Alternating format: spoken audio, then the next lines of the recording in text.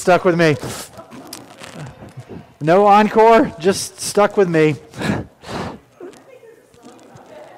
Stuck with me? I didn't know that was about sermons. So, that's interesting, Jan. That's an entirely new interpretation to a song of my youth. So, Charles, you're going to operate the scripture for me, right? Okay, and if that doesn't work out, then I can do it. Let's test that I can do it, because this is a new remote real quick. So let's see. Okay, apparently I can't do it. So you're going to be doing all of this, okay? You got it. I believe in you. So this is what the Word of the Lord says. We're going to be reading a lot of Scripture today, okay? So from the very first chapter of Amos. Oops, there we go. Sorry, I did not bookmark Amos. There we go. Starting at verse 3, and we're going to read all the way through the 6th verse of the 2nd chapter, because this is all one section. So this is what the Word of the Lord says. This is what the Lord says. For 3 sins of Damascus, even for 4, I will not relent. Because she threshed Gilead with sledges having iron teeth. I will send fire on the house of Hazael that will consume the fortress of Beth Hadad. I will break down the gates of Damascus. I will destroy the king who is in the valley of Avon. And the one who holds the scepter in Beth Eden, the people of Aram, will go into exile to Kit. Says the Lord. This is what the Lord says. For 3 sins of Gaza, even for 4, I will not relent. Because she took captive whole communities and sold them to Edom. I will send fire on the walls of Gaza that will consume her fortress. I will destroy the king of Ashdod and the one who holds the scepter of Ashkelon. I will turn my hand against Ekron till the last of the Philistines are dead, says the sovereign Lord. This is what the Lord says. For 3 sins of Tyre, even for 4, I will not relent, because she sold whole communities of captives to Edom, disregarding a treaty of brotherhood. I will send fire on the walls of Tyre that will consume her fortress. This is what the Lord says. For 3 sins of Edom, even for 4, I will not relent, because he pursued his brothers with a sword and slaughtered the women of the land, because his anger raged continually and his fury flamed unchecked. I will send fire on Teman that will consume the fortress of Bozrah. This is what the Lord says.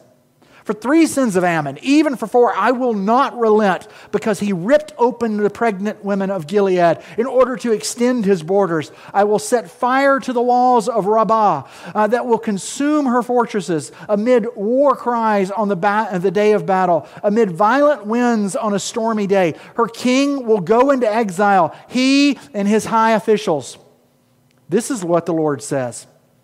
For 3 kings of Moab, even for 4, I will not relent, because he burned to ashes the bones of Edom's kings. I will send fire on Moab that will consume the fortresses of Keroth.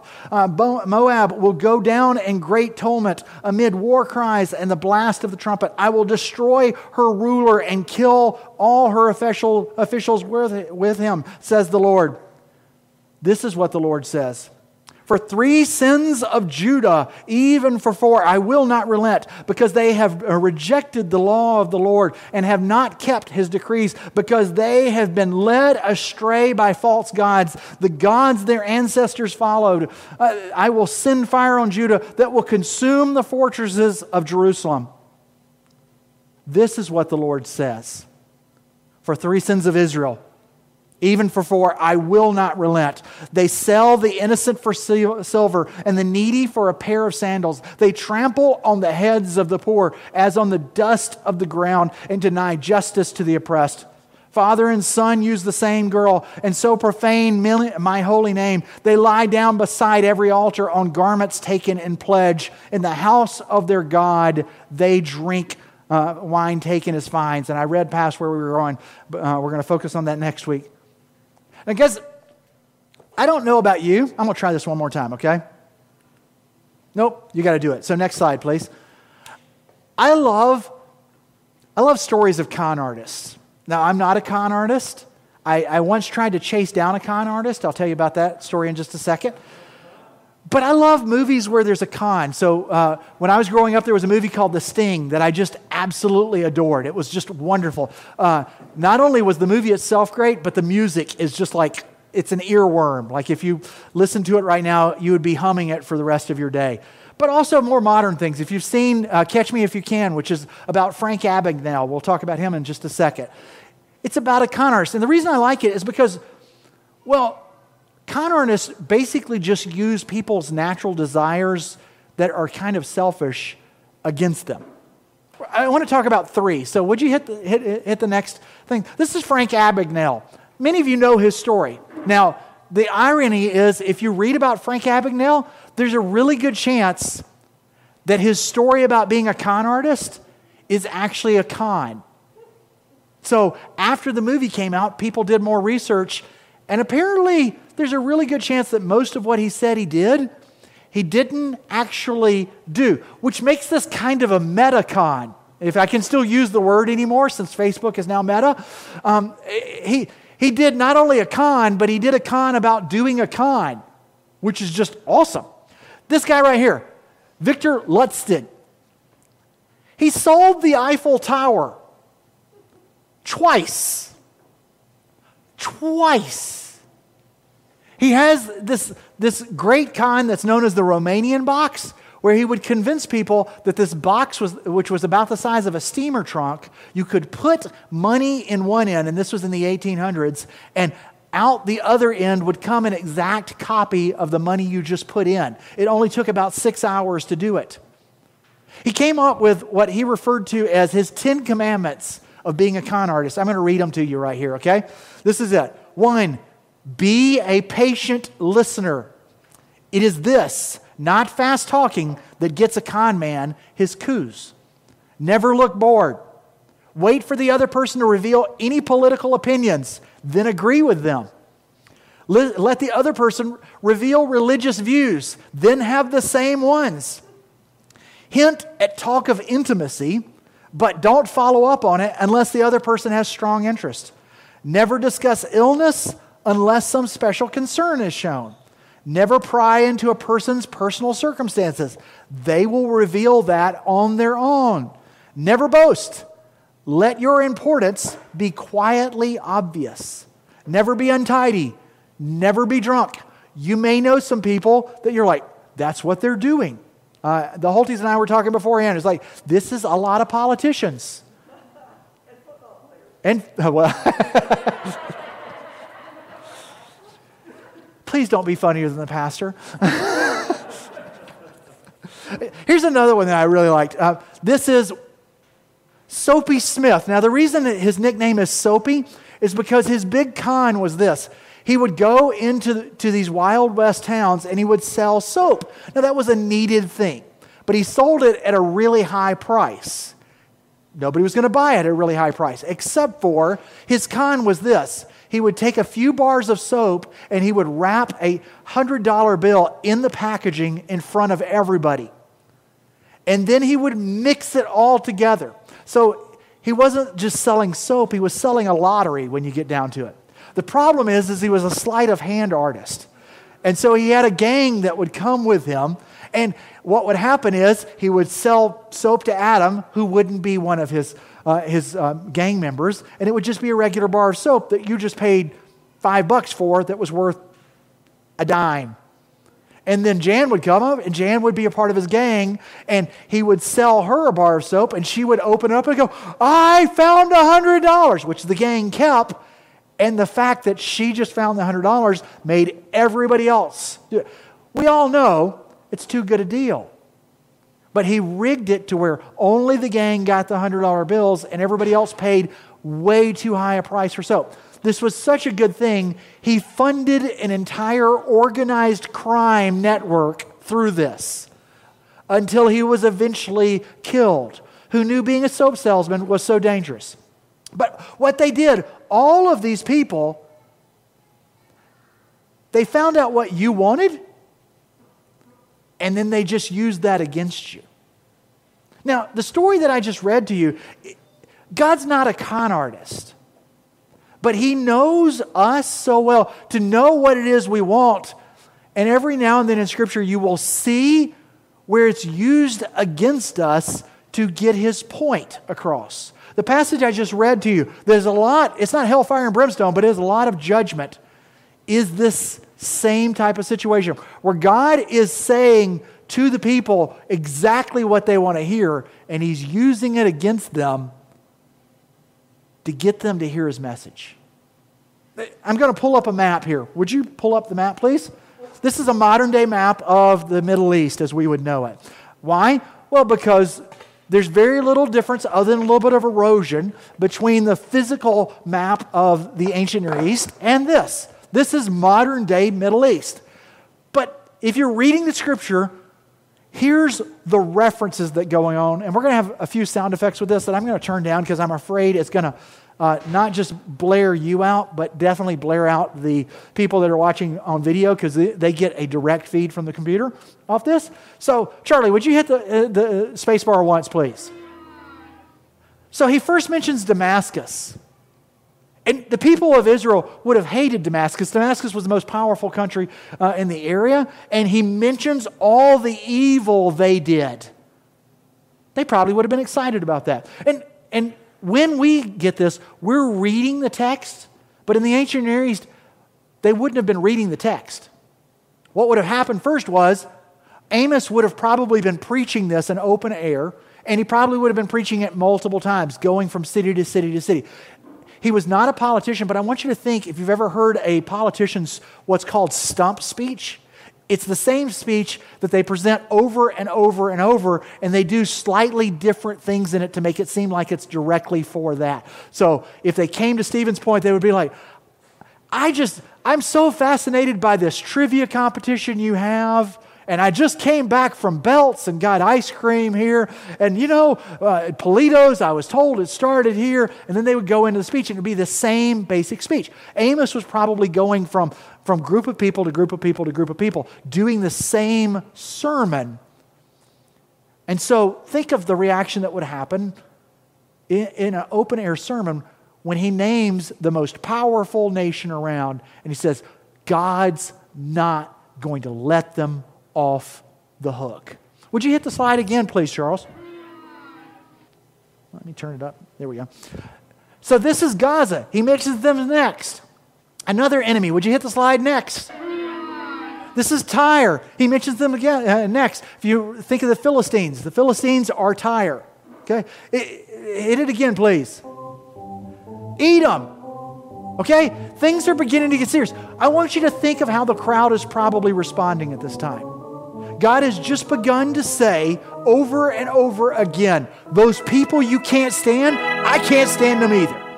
Those people that beat you up and tear you down, I'm coming to get them.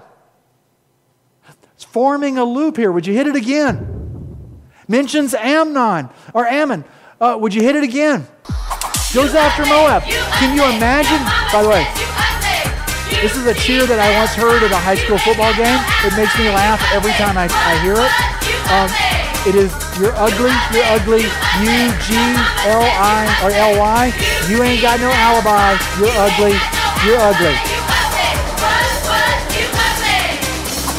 So, but here's why I want you to think of this.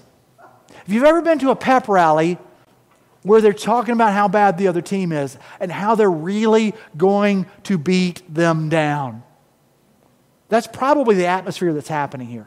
Amos is talking, again, in an open-air situation, and he's naming all the people that Israel hate. And he's saying, God's not going to forgive them. For 3 sins, nay, for 4, I will not relent. Over and over again. Would you hit it again? Then he says the biggie. Now, if you remember from when we first talked about this, Clancy's enjoying this part. The main event. So it's meant to be. Because I want you to get the idea of the excitement that probably would have been building here. Israel and Judah, they are brother and sister nations. They're the same people that have been separated. No, it has to continue. Guys, there we go. Nathan's like in the back. Do you understand how the crowd would have been erupting at this point? Can you imagine? This would have been the sermon where everybody's like, yeah, you're so right. Judah thinks they're all that. Judah thinks they're the ones God loves, and he is going to get them. You see why I'm saying it's a con? Because he's building up their desire to celebrate someone else's downfall, and then he says, for 3 sins of Israel, nay, for 4. Would you hit the next slide? And I only imagine there's nothing. God's used their very desire against them. Not to hurt them, but to point out their own sin. It's something he does. If you know the story of David and Nathan, Nathan the prophet comes before David because David has just has just not only stolen another man's wife, quite possibly against her will. Okay, and I'm talking somewhat coded there. I think we know what that means. But quite possibly against her will. We have no way of knowing if she was a willing participant, and I would suggest there's no way she could be a willing participant because the king has just said, I want you. I don't know that she has a choice there at all. But that's me making some speculation there. What we know is this. He committed adultery. Instead of being the person of God, because God knows that we sin, that's not a shock to him. He loves people who repent freely. Instead of admitting his failure, he hides it by allowing someone else to be killed. He orchestrates a murder, so he has sinned again. And the only way God can get David's attention, David is typically a really good repenter. He's described as a man after God's own heart, and so often we think that means, he gets it right. Well, what he gets right is admitting his failures. And in order to get David's attention, God sends Nathan the prophet, and Nathan tells a story that he knows will hit David's heart. He tells a story of one man who just has one little sheep that he loves and treats like his own child, and another man who has a flock of hundreds. This rich man who has a flock of hundreds has some guests that come over, and he wants to provide them with a feast, but he doesn't want to kill his own sheep. Instead, he takes the one man's sheep, the man who had one sheep. He takes that sheep and he feeds it to his friends. And David blows up. And then Nathan says, you were the man. You were the one who stole the sheep. For you stole Bathsheba. God uses Nathan's own selfish desire to bring back a message of conviction. That is what God is using Amos to do here. And when I picture the crowds that Amos is speaking to, I picture people gleefully blowing up at all the mention of the nations around them and their failures. Because let's be honest, sometimes it's fun to point out other people's failures. It's not good. It's definitely not Christ-like. But there are times where we exult in others' failures. I think it's because of the fact that so often we have this pride that just overwhelms us with this desire to make ourselves look good because we know how bad we really are. And if we can just make someone else look bad, then I'm not as bad as they are. I'm not as bad as they are at all. And so we celebrate other people's failures. I think that's what Israel was doing.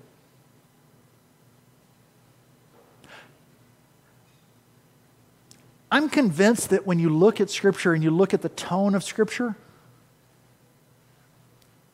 righteousness is more about recognizing the sin that we have already and turning to God for forgiveness than it is about us doing the right thing all the time. I'm convinced that righteousness in Scripture is more about us recognizing the sin we already have and turning to God in repentance than it is about us doing the right thing over and over. Because I'm convinced that we can't do the right thing, that we are sinful, that we choose our own selfish ways again and again. We choose pride instead of humility. We choose selfishness instead of giving out. We choose the things that we know are destructive to ourselves and to others instead of choosing the way of God. And so righteousness becomes us turning to God and saying, I am a wicked man. Woe is me, for I am a man of unclean ears, and I live among a people of unclean ears, and I have seen the Lord. And we need to turn to Him. And when we turn to Him, He gives us righteousness rather than us earning it. But that's hard. Jesus talked about this tendency in Matthew 7. Would you hit the next slide? And what you're about to see, there's a website called the Brick Testament. This guy just does the stories of Scripture in Legos. It just makes me laugh every time I look at it. It's fascinating. I mean, like lots of stories from Scripture, not just one or two, not like 20 or 30, but like hundreds of stories. And so he has this one. I just thought I would use it. This is from Matthew 7, 3-5, which says the following. Why do you look at the speck of sawdust in your brother's eye and pay no attention to the plank in your own eye? How can you say to your brother, let me, next slide please, take the speck out of your eye when all the time there's a plank in your own eye? You hypocrite. First take, next slide, the plank out of your own eye, and then you will see clearly to remove the speck from your brother's eye. I don't believe there's another slide. Is there, Charlie? Okay. Jesus is talking about this tendency we have to not see our own failures, but to see the small failures in others. And that's what Israel was doing, and God played against that to get them to think about their own sin. Now, the fun thing about this to me is God is saying He won't relent. But what we know of God's character is He does relent. Even in the book of Amos, what we're going to see is He is tearing into His people. Okay, this is a brutal book. He tears into His people and He's saying, you're doing that which I hate. But there's always this message of, turn back to me and I'll forgive. It's His nature. His nature is to give grace to us, but what should happen is that grace should flow into us to the point that we want to share that grace with others, even when it's difficult. And that doesn't mean that God will not call out sin. He will. He does. Most of the people I know that are most miserable are the ones who cannot confront their own sin, and they're trying so desperately to prove how righteous they are. No, I didn't lie. I said this instead, when everybody knows what was happening. We have a God who gives us grace because there are planks in all of our eyes. So I mentioned that I once tried to chase down a con man. I think Pam was with me at this point. I mean, we were dating at this point, obviously, but I think you were here. What happened was at our university, at the university center, there was an ATM there, which I have not been to an ATM in a long time now, but at one point in my life, you went to ATMs a lot. I actually ran out of gas once in front of the ATM, which I was getting money to put gas in my car, and then ran out of gas at the ATM. That's a very awkward situation, just so you know. But this young lady had been talking to somebody who basically pulled kind of the similar equivalent of emails that you have gotten. Hey, I have $500 million. I need to get it to the U.S. If you'll help me with this, and I'll give you like $5 million or so. And the equivalent here was this guy said, I have this cashier's check worth this much money. I can't cash it anywhere because the banks are all closed right now. It was on a Sunday. And I just need $60. And I desperately need $60. So if you will give me the $60, I'll give you this cashier's check that's worth $150. And she was like, well, yes, I will. And then She gave him the $60. He had to go to an ATM. It was more than that, actually, if I remember right. I'm just using $60 here. And he gave her the cashier's check and hopped in his car, and she flipped it over and realized this is a photocopy. And he was driving away at that point. And me and two other guys started trying to chase him across the university. Don't know if you know this or not. One, I'm not a very fast human. If you've ever seen me on a road race, you know that. There are statements like, that's running, and other things. But on top of that, I don't know many humans that are as fast as cars. All we really did was make him laugh. He used her, I don't know that I necessarily want to say it's greed, but quite often that's what it is. Her thinking, I can get something for nothing out of this, against her. I think God sometimes, He does that with His people. Because His biggest desire for us is to receive His grace. And then, as being a people of memory, to give that grace out to others. So what planks are in your eyes? If you think about this story realistically, if you had planks in your eyes and I tried to remove a speck from Jan's eyes, I'm going to beat her to death with the planks that are in my eyes. Because every time I turn my head, ba-da-da, she's going to be beat up with them. But we do it, or what? Thank you. Oh, poor Jan. She sat in the front today, so. What planks are in your eyes? And it's easy for us to beat ourselves up and go, I'm such a hypocrite. But the reality is we need to know the planks so that we can allow God to remove them, so that we can receive His grace. Because when we don't see Him, we're receiving His grace in the sense of He's already forgiven us, but we're not receiving the benefits of that forgiveness. So does anybody have anything to add before I throw out how I believe we can use this week?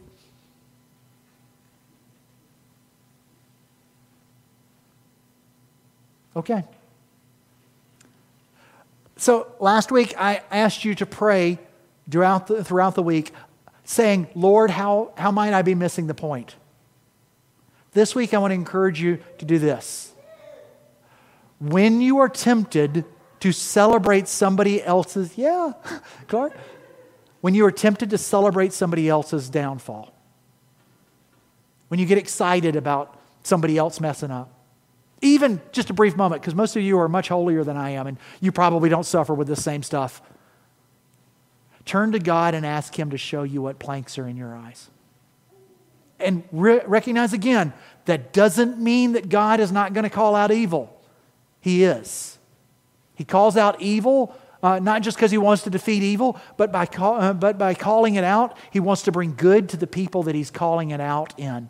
God is a God who loves to save us from our own sin, and to save others from their sin. That's why He condemns it, to save both the victim and the perpetrator. He's that good. The perpetrator needs to have their sin called out because it is harmful to them just as they have harmed another person. He's that good. So when you begin to celebrate somebody else's downfall, this week, pray and ask Him to tell you what planks are in your eyes. Would you join me in our closing prayer? Praise God from whom all blessings flow. Praise Him, all creatures here below. Praise Him above, ye heavenly host. Praise Father, Son, and Holy Ghost. Amen.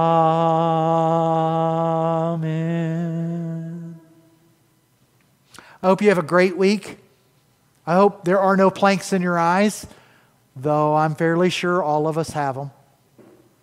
I hope this week you sense God showing those planks to you and you recognize it for what it is. It's an act of grace, not condemnation.